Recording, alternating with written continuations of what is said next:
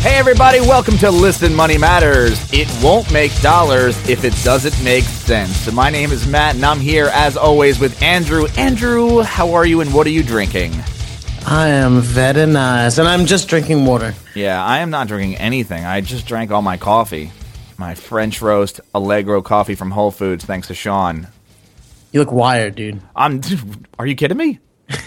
I see you like looking at me with dead eyes. Yeah, like, I just finished my coffee. I'm about to kill myself. The caffeine hasn't kicked in yet, and I'm going to make another cup. I'm going to do it. Another cup. Should I just wait here? You're going to go make a cup? And, yeah.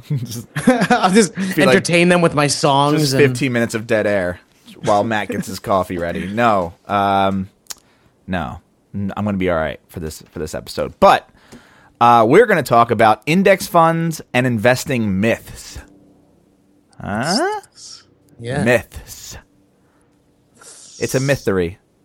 But before we do, let's do some housekeeping. Let's do the thing we'd always do, which is if you got questions, we got emails that come back to you in a week or so.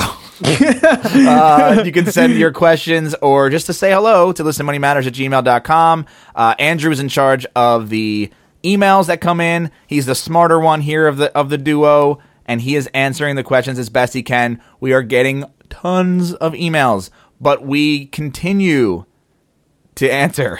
We will answer you. Just please be patient. Yes. I will answer you in less than a week, guaranteed. I can't wait till you quit your job and all you do is answer listener emails. Well, as soon as I quit my job, then this would be like easy for me to take care of. Yeah. I just like a couple hours every day. Mm-hmm.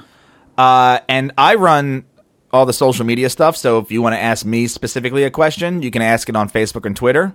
But we are looking for catchphrases, which we said at the beginning of the show. Today's catchphrase is, it won't make dollars if it doesn't make sense.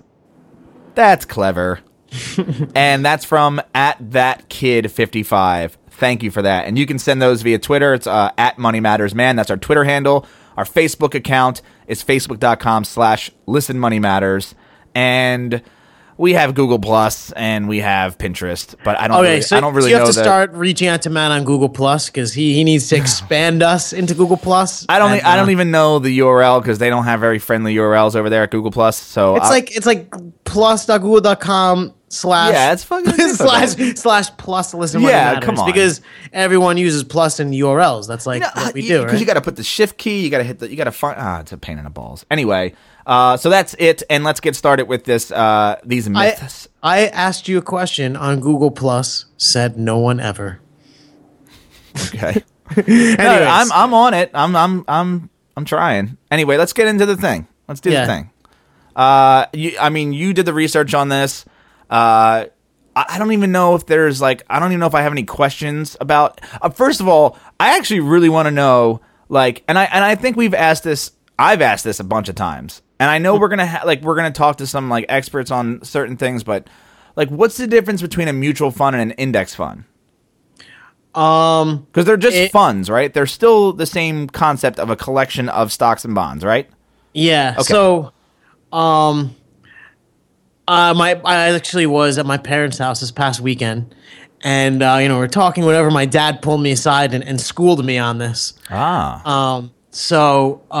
Mutual funds. What happens is the main difference is legal between the two. And mutual funds, what happens is they have the person who is running the investments and choosing how they invest, and there's actually a board of directors that are elected to make sure that the fund is achieving what it should be, and that So there are humans involved in managing this mutual fund. funds. Mutual funds. Yeah. Okay. I mean, even if it's an automated thing, there's still a board of directors that's legally required, and that's pretty much what a mutual fund is. How does that differ from an index fund? So index funds can be mutual funds. I mean, for example, Vanguard has many mutual funds, and most of them are index funds. Index fund just means that an index fund is like a type of fund, right? So you could have like Matt Giovanisi's secret flavor fund, and you could invest in whatever your secret flavor is, or you could have an index fund, which is, known to be like a broad market swath. Okay. Like oil or the U.S. economy or I understand. Clothing. Got it. All right, so give me some myths, and let's break them. Let's bust this shit. Bust this shit. Because I don't even know any. Like, how do you? Well, okay. So as we go through them, I think you're gonna know them because it's the things that all of our listeners ask, and it's just So, anyways, myth number 1 is that indexing only works in efficient markets. What is indexing? I just told you what indexing is. An index fund. I mean, so index fund, broad market swaths, not investing in the Matt secret sauce. All right, so investing in like the entire market instead of just like a subset of the market. So, like an index fund, right?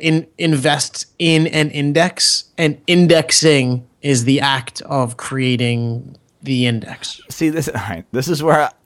Tell me if I'm being stupid here. What is an index?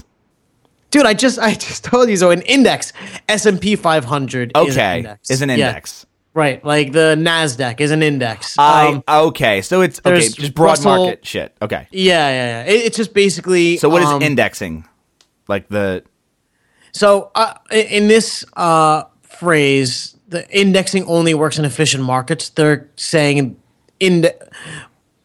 buying index funds as an investment strategy, as opposed to buying, Matt's secret sauce. Mm-hmm. And well, that makes sense to me because it's, if the market like in 2008 is doing really shitty, buying an index fund may not be the best option. You might be better off buying a mutual fund in like computers. That's actually what we're going to discuss in myth 5. So we'll get there. But the thought is that when everything's when you think of an efficient market, maybe you'd think of like, I don't know, clothing. It's like a mature market, whatever. But if you think of an inefficient market, maybe it'd be like emerging markets, like a new market, or something. Yeah, something with like social media. Yeah, whatever. And it's not. I mean, it's not true. And the reason it's not true, I just fucking brain farted on it. Yeah. So the reason it's not true is because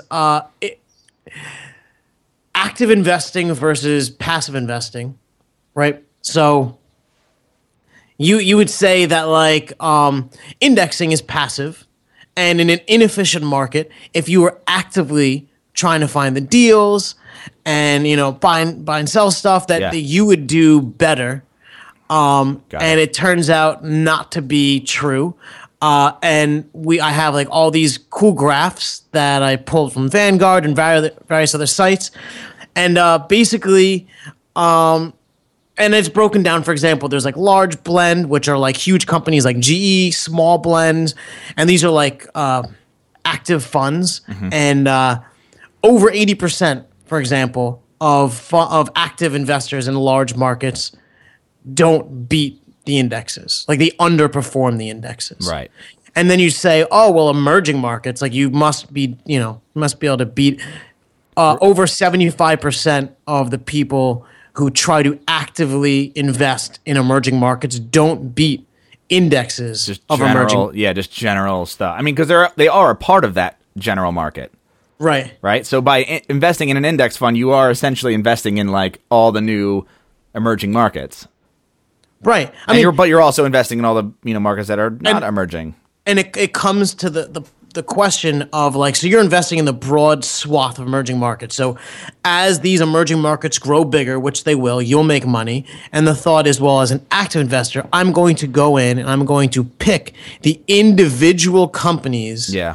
In these emerging markets, because I know what's going to succeed over just this market average. I'll tell you what, like, can I give an example of that maybe isn't a thing, but for instance, social media, right? Mm-hmm. There's over 200 different social media like websites out there.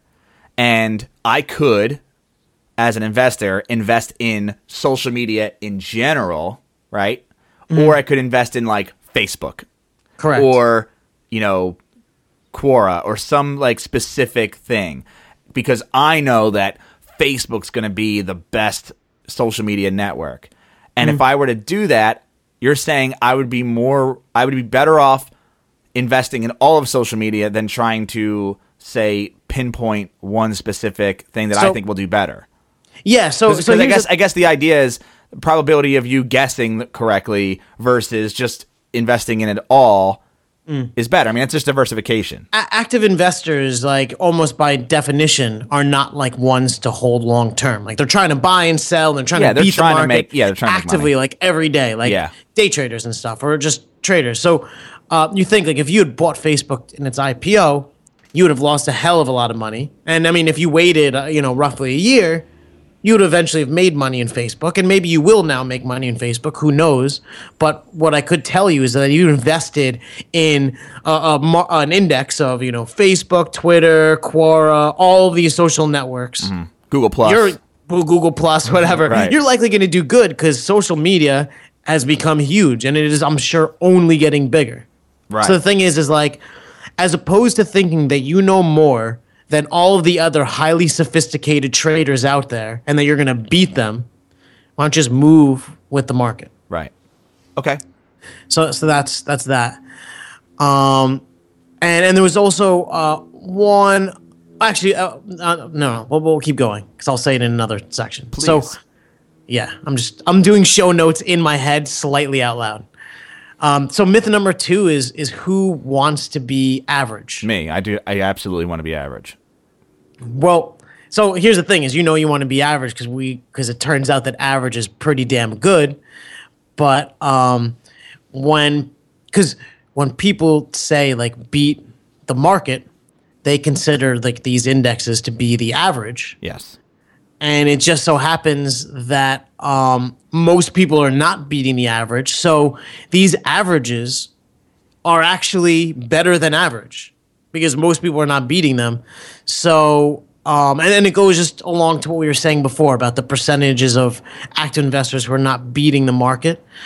Like you're doing pretty damn good if you're just investing in the average over the long term. Yeah, like if you just had a giant fund that invested in the stock market in general, like the U.S. economy. Yeah, like you'd be fine. Yeah. I mean, imagine if you invest in the U.S. economy just as an index like 20 years ago. Like, we've done damn well, just as a country. Yeah, there have been, like, recessions, whatever. Now you have, like, a nest in your house, right? Like the thermostat. The thermostat, yeah. Yeah, I mean, like, yeah, there's ups, there's downs, but, when you invest on a much broader scale, you don't have to worry about making individual silly mistakes, like investing. Wait, why did you mention my nest? I don't know. I just thought of like an example of like how futuristic the country is, or whatever. How we're creating we're innovating constantly, right? So we're creating new thermostats all the time. Seriously, yeah. We now have like 8 types of thermostats. It's crazy. No, I mean, I guess it was just that there's constant innovation, the constant march forwards and upwards, and yeah, I don't know why I gave that. Okay. But anyways. There's a myth number 3 is you get what you pay for. Well, wait, what exactly was? I'm sorry. What exactly was myth number 2? The myth number 2 is like basically, who wants to be average? Like you wouldn't invest in an index fund because then you're just going to do average. And I'm smart. Or, not me, but whomever is thinking this, like I'm smart. I could do this myself. I could clearly beat the average because I'm. So the myth is you can't beat the average. The myth is that it's going to be highly unlikely that you will beat the average. Like there are people out there that do beat the average. And it turns out that roughly 15 to 20% of the people that exist and try and invest do beat the average. Bernie Madoff, for instance. Right. One of the ways to beat the average is to lie. Yeah. Okay. Exactly. But the thing is, it does happen. It's a very small percentage. But what happens is these indexes are called averages. And the whole point is that when only 20% of people actually beat the average, it turns out that the average is not average. It's actually better than average. Right. It's better than 20%, yeah. Yeah. So the thing is, like, we're doing this strategy, which is for the average investor, this average and investing. And it's safer. I mean, it's just and it's passive. So the point is, you don't go in there and try to always pick correctly because, first of all, statistically, you're not going to. Yeah. And yeah. Anyways, right, move on to myth number 3 again. So myth number 3 is you get what you pay for, and the thought is higher cost, like higher fees, right? Can correlate to higher returns because these are better investors. They know what they're doing, so you're paying for smarter people. Or higher ratings equate to higher returns. So these are Morningstar 5-star rated funds, so that you're just gonna crush it because everyone just says these funds are great. And you'll pay the extra fee in the hopes that, hey, I'm paying the money because fee and ratings it. like two separate topics. Right, I understand. But exactly. I'm going to pay the fee. The fee is 1%, but clearly these are the gods of Wall Street. Right. And so, yeah. And again, I have graphs, and we're going to include all these in the show notes so you can see for yourself. But it doesn't really come that close. So, mid caps where the returns tend to be the best, like mid-sized companies, because there's large room for growth and not as much risk. The funds with the lowest cost will achieve almost a 10% annualized return. However, the funds with the highest cost will achieve about a 7% annualized return. So, lower fee funds, according to whatever research this is, better than higher cost funds. Yeah. So this is this is a mash of Vanguard and other companies that I've pulled together. Okay. But one of the main reasons why you outperform with lower fees is because investing is kind of like a zero-sum game. The money you put in, and then what happens is if you think of consider it like this. Imagine a bell curve, right? In the middle of the bell curve is the average, right? Mm-hmm. And then you have your extremely great investors on one end and your extremely bad investors on the other end, right? Now imagine you add a fee to this bell curve. What you do is you shift. If you could overlay a bell curve on another one, you shift it over so that the median is now higher. So in order for you to actually reach average returns, you may need to earn 1% or more as compared to a no fee, or a very low fee. Low fee. So what happens is you're paying 1% fees for these gods, supposed gods of investing, and maybe they are achieving great returns, but the returns that they advertise on the internet are before the fees are taken out. Sure. So after you subtract the fees, it's extremely likely that they're actually below the average. So by adding fees, and the higher the fees are, they move the bar and actually make it more difficult for themselves to outperform the market. And I love how you used your hands to tell that story because I can see you. Yeah, so you're gonna have to see I'm trying to do bell curves with my hands. Well, I know, and a bell curve, you just imagine a hill, exactly it's like a hill, a slow steep upwards and it peaks and a slow steep downwards. Yeah, it's yeah. All right, so what's the lesson learned from this? So the lesson learned from that is you're going to extract. You can't be, you can't confuse these high posted returns with what you will actually receive, because no one's going to advertise the returns after fees because no one's beating the average after fees. 20% of the people are beating the average. So you have to understand that higher fees makes it that much more difficult for them to beat it. And then when they don't beat it, say on face value they don't beat it, then you're that much worse because you're paying fees. Right. And that's why everyone touts Vanguard, because the fees are so low. You are pretty damn close to exactly what the index does. Yeah. So the lesson learned for me is just find funds with the lowest fees. Yeah, and then I just want to touch on the ratings part because I found this really interesting.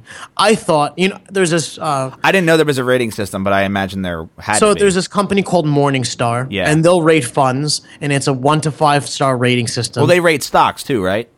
Or is it just funds? I'm actually not sure about Okay. that, to be honest. I've only looked at them for funds. I think they just rate funds because companies like what were those companies that were like SM? I forget. They're different ratings companies, like Moody's. That's one of the examples. Moody's will rate companies as A, AAA, Got it. whatever, A plus, and like bonds and stuff like that. So Morningstar, I'm pretty sure, is only funds. But I thought that a 5-star fund was a killer fund, and I didn't really know there was like much correlation between like. Basically, the point is that 5-star funds, so they underperform. I mean, like if you were to average everything out and you created a baseline, right, of like the average performance of all funds, like 5-star funds are likely to be minus 1.38% to that average. 4-star funds minus 1.25%, and then you go to 1-star funds and it's like minus 0.15%. And it just basically, it's not like you want to invest in 1-star funds, but there's actually a negative correlation with 5-star funds and them outperforming the market. So I understand. I don't know if like Morningstar gets kickbacks and so high fee funds get rated better. I don't know how their algorithm, but the data suggests that there's an inverse correlation with highly rated funds and high performance. So you shouldn't choose them because they're 5-star, and the other thing with the myth is you shouldn't choose them because they have high fees. All right, so this is where I get kind of pissed off because if I'm a new investor, you would think, yeah, like Morningstar sounds like a great, like they're rating it by stars, and that's easy for me to understand. And I'm going to be like, why wouldn't I want the one with the 5-star? Why wouldn't I want to be in that fund? Can we just put a list together of like funds that we think are good? Yeah. So actually, what I do is on in that article that I wrote, it's like the ultimate investment strategy blueprint, or I forget exactly the name, but it's featured in the invest section of our site. At the bottom, I have a Vanguard section, and it's all funds that I invest in, and I list out the fees, the minimums. I link to Google Finance. I actually do link to Morningstar as well, and the prospectus and stuff on Vanguard. But are you saying only Vanguard funds? Because I mean, there has to be other funds out there that are low fees and that are still good, besides Vanguard, right? Yeah. I'm gonna go ahead and say look, in your 401k, you're likely not gonna have a choice. Yeah. Like I'm invested in non-Vanguard funds because of my 401k, but I would say on your own, if you're investing, like you should be investing in Vanguard. Okay. Myth number 4. What is that? So it's market cap weighting overweights, and I'll have to explain. You will absolutely have to explain that. So, you have an index fund, right? And there's a couple. So, say you have the S&P 500. So you have these 500 companies, and now the question arises: how do you proportionally represent these 500 companies in the fund? Do you just give 500 companies each an equal share? Do you weight it such that the biggest companies consume the largest proportion of the fund? So like if you were buying into, the S&P 500 or whatever, or you're just buying into a fund, say, that had Apple in it. Apple is a huge company. So if you weighted by market cap, you would have an oversized proportion of Apple as compared to, say, if Netflix was in there as well. I understand. So the myth is that when these funds overweight companies like Apple because they have a large market cap, you're actually too heavily invested in these companies like Apple, and it's a bad idea. It's not diversified evenly. Like they're saying, like it could be better diversified, or that you're investing in these expensive companies and it doesn't make sense. Like it's just a bad strategy. Okay. And it's a myth for a reason, and it's because it's not true. And if you think of the market, right? So you think of people. Wait, is the myth the argument that funds that invest they shouldn't? I'm sorry. Go ahead. The funds that invest more into bigger companies do better? Is that the myth? The myth is that funds that do that will not do better. So funds that overweight Apple because it's big. I'm not like overweight, but it's a larger proportion of Apple because Apple is proportionally big. Yes, I get it. They're saying that is not appropriate. Okay. That is not the best way to do it, and it's a myth. What what is the best way to do it? So that is a great way to do it, and the reason why is what? Okay, dude. All right. Okay. So we have what's bad, what's good. Bad. Yes. They are saying that proportioning Apple out to its size is bad, and it's a myth because it's actually good. So as opposed to having something like the S&P 500 evenly distributed in weight, all the 500 companies, all right, as opposed to the smallest company taking the smallest sliver and the biggest company taking the biggest sliver. All right, so, okay, I get it. So I'm going to just say, we're going to talk about, and this is all, like, not real, but let's take a fund that is investing in the S&P 500, and let's assume we buy one stock for all 500 companies, and they're all in this thing. So there's one stock for all 500, right? That is so evenly generalized, fine, right? You're saying that versus the same exact fund, but instead Apple has like 5 shares and everyone else has 1 because Apple is a bigger company. No, because when you do it that way, you're doing it by share price. So let me give you an example. Let's say in just fictitious numbers, Apple as a company is worth $50, the total of the company, right? Okay. Nike is worth $20, right? And Adidas is worth $30. Okay. And Adidas is worth more than Nike only because a listener wrote in and complained and they worked for Adidas. So now we're weighting them high. Right. So we have a total of $100 and Apple's worth $50, Adidas worth $30, Nike's worth $20. Now, if I had a fund and I invested $100 in this fund, you would think that if we proportioned it properly, 50 of those dollars would be invested in Apple, 20 in Nike, 30 in Adidas, because that would be exactly proportion to their size. Or what you could do is you can invest $33 in Adidas, $33 in Nike, $33 in Apple. Got it. So if we invest that way, it's like an even distribution. Yes. And if we invested the first way, where Apple got $50, that would be based on market like capitalization, like the weight. Yes. And so people are saying that you shouldn't invest $50 in Apple because then you overweight Apple. You're too much into Apple based on its they're saying you shouldn't, but you're saying that you should. They're saying that you should not necessarily divide it evenly, but there's other ways to do it. So I understand. This is in index funds.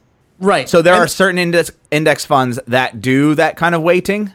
Yeah, so for example, the Dow weights its index differently than the S&P 500, and there's different methodologies towards indexing. Okay, yeah, all right. So, but does like Vanguard do it differently than, say, Fidelity funds? So, the interesting thing is that the reason why Vanguard funds are so cheap and the reason why they're so successful is Vanguard doesn't actively invest. Vanguard mirrors an index. These indexes are not created by Vanguard.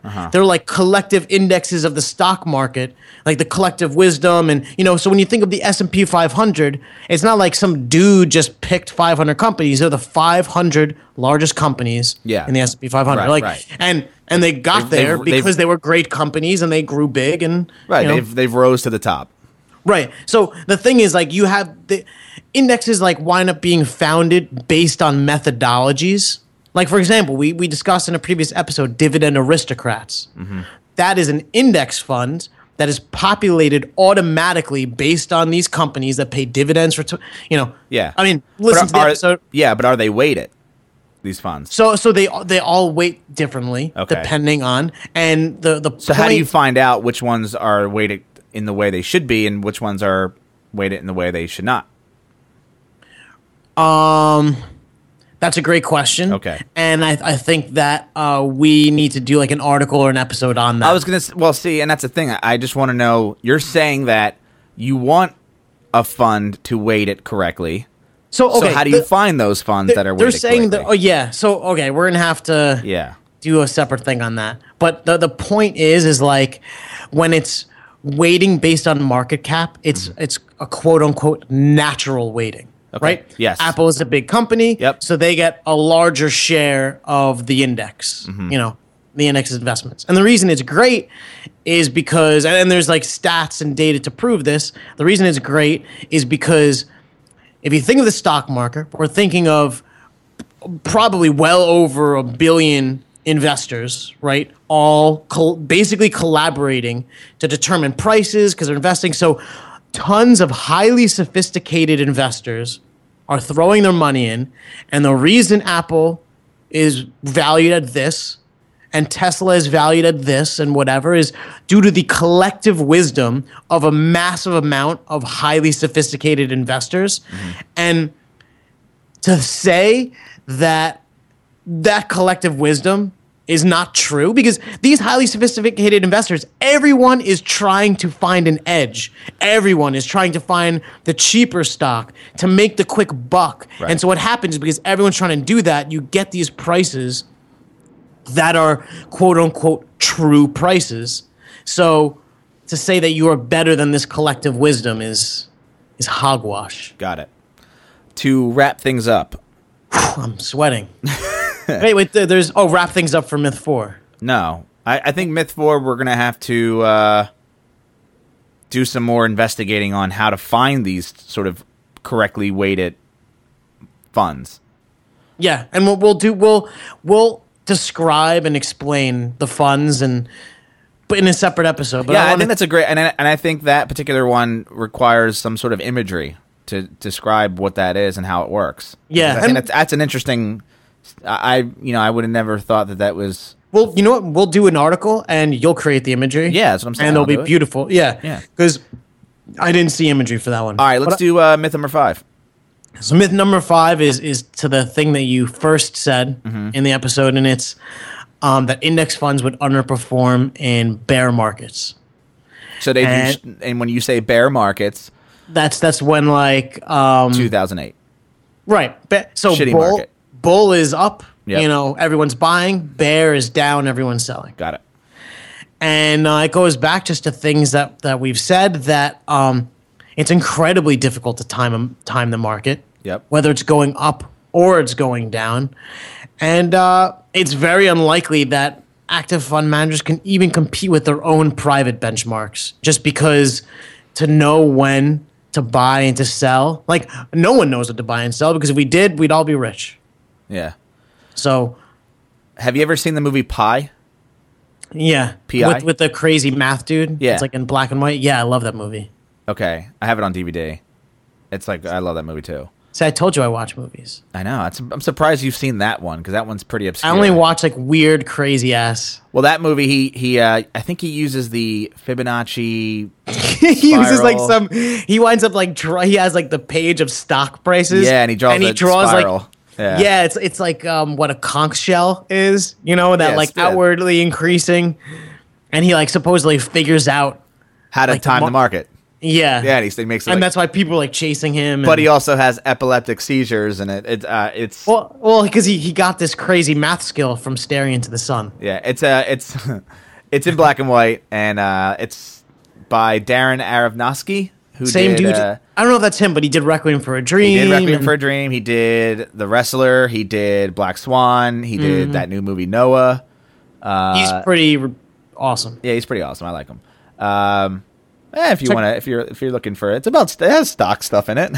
There you go. Actionable tips, even at the end. Go watch Pi and learn how to time the market. Yeah. Basically, crib notes. Stare into the sun. Don't do that. Although, my dad told me the other day that there's this technique. Oh my god, it's called sun gazing, where you you can stare. I actually tried to look this up and I couldn't find like anything to tell you how to do it or anything. But there's this thing called sun gazing where if you stare into the sun, you can like absorb enough vitamin D through your eyes that you don't need to eat. Well, this is a thing? I swear to God. Look up sun gazing. I swear it's a thing. My dad, I was like, that's bullshit. No way. He's like, yeah, eyes? people used to like stare like sort of into the sun. And they said it's not. So is that the best place to absorb vitamin D into your eyes? Like it's the most receptive? Well, they say, I also read somewhere that sunglasses are bad because you don't get enough vitamin D and because you're blocking your eyes from absorbing the sunlight. But really? That's what I heard. Can you do an article on this for us? Yeah, no. Don't stare into the sun, but if you want, look up sun gazing. It was interesting. So, I mean, is that all the myths? You've gone through all 5. Yeah. We're going to have obviously do some more. I mean, I was kind of confused with some of them, but I think I got I think the best one, was the higher cost and higher ratings equals higher returns. Yeah. I like that one because, yes, I would have gone on to Morningstar and looked at funds that were 5-star and be like, absolutely. Like, that's just been decided. Yeah, when you really should just look for the ones with the lowest fees and... You should investigate like how the fund works, and then maybe check the stars for interest. And I after we talked to the mad scientist, I like really want to get into like IRAs and stuff, and I definitely want. I'm like hardcore. I'm like I can't even believe we got schooled hardcore. Yeah, and I definitely want to get into like Vanguard funds for sure. I think that's my next move. But all right, so that's it. Cool. All right, so guys, email us any questions. I'm sure you're going to have some. listenmoneymatters@gmail.com. And you can, if you like the show, you can leave us a review on iTunes. You can ask questions in iTunes. That's fine. If you want to leave a review, but it's a question, leave the question in the reviews because we see them. We read them every single day. So, obsessively. So if that's easy for you to do, great. And I'm going to read a review from iTunes. It's a 5-star review from Krista RX. Great podcast, Krista says. I'm hooked on listening to Personal Finance Podcast. I am so glad I found these guys. They are super down to earth and entertaining. So much more entertaining than Dave Ramsey. Keep up the good work. Yes. Eat it, Dave Ramsey. Eat it. Eat my shorts.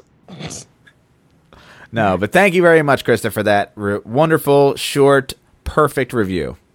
It's all we need. And like I said, you can ask questions in there too. Last but not least, if you want to learn more about personal finance and money management and index funds, and we're obviously going to have to create some graphics for the market weight thing, market cap weighting. So you can find out our new, oh my God, I lost my train of thought. Go to listenmoneymatters.com. All our shit's on there. And we even did some redesign tweaking. And by we, I mean Matt, and then I just gave ideas. So we did some quote unquote tweaking. Tweaking, exactly. It was really late. There were candles involved. All right, so that's it. Thanks again for hanging out with us, and we look forward to the next episode. So later, Andrew. Later, Matt.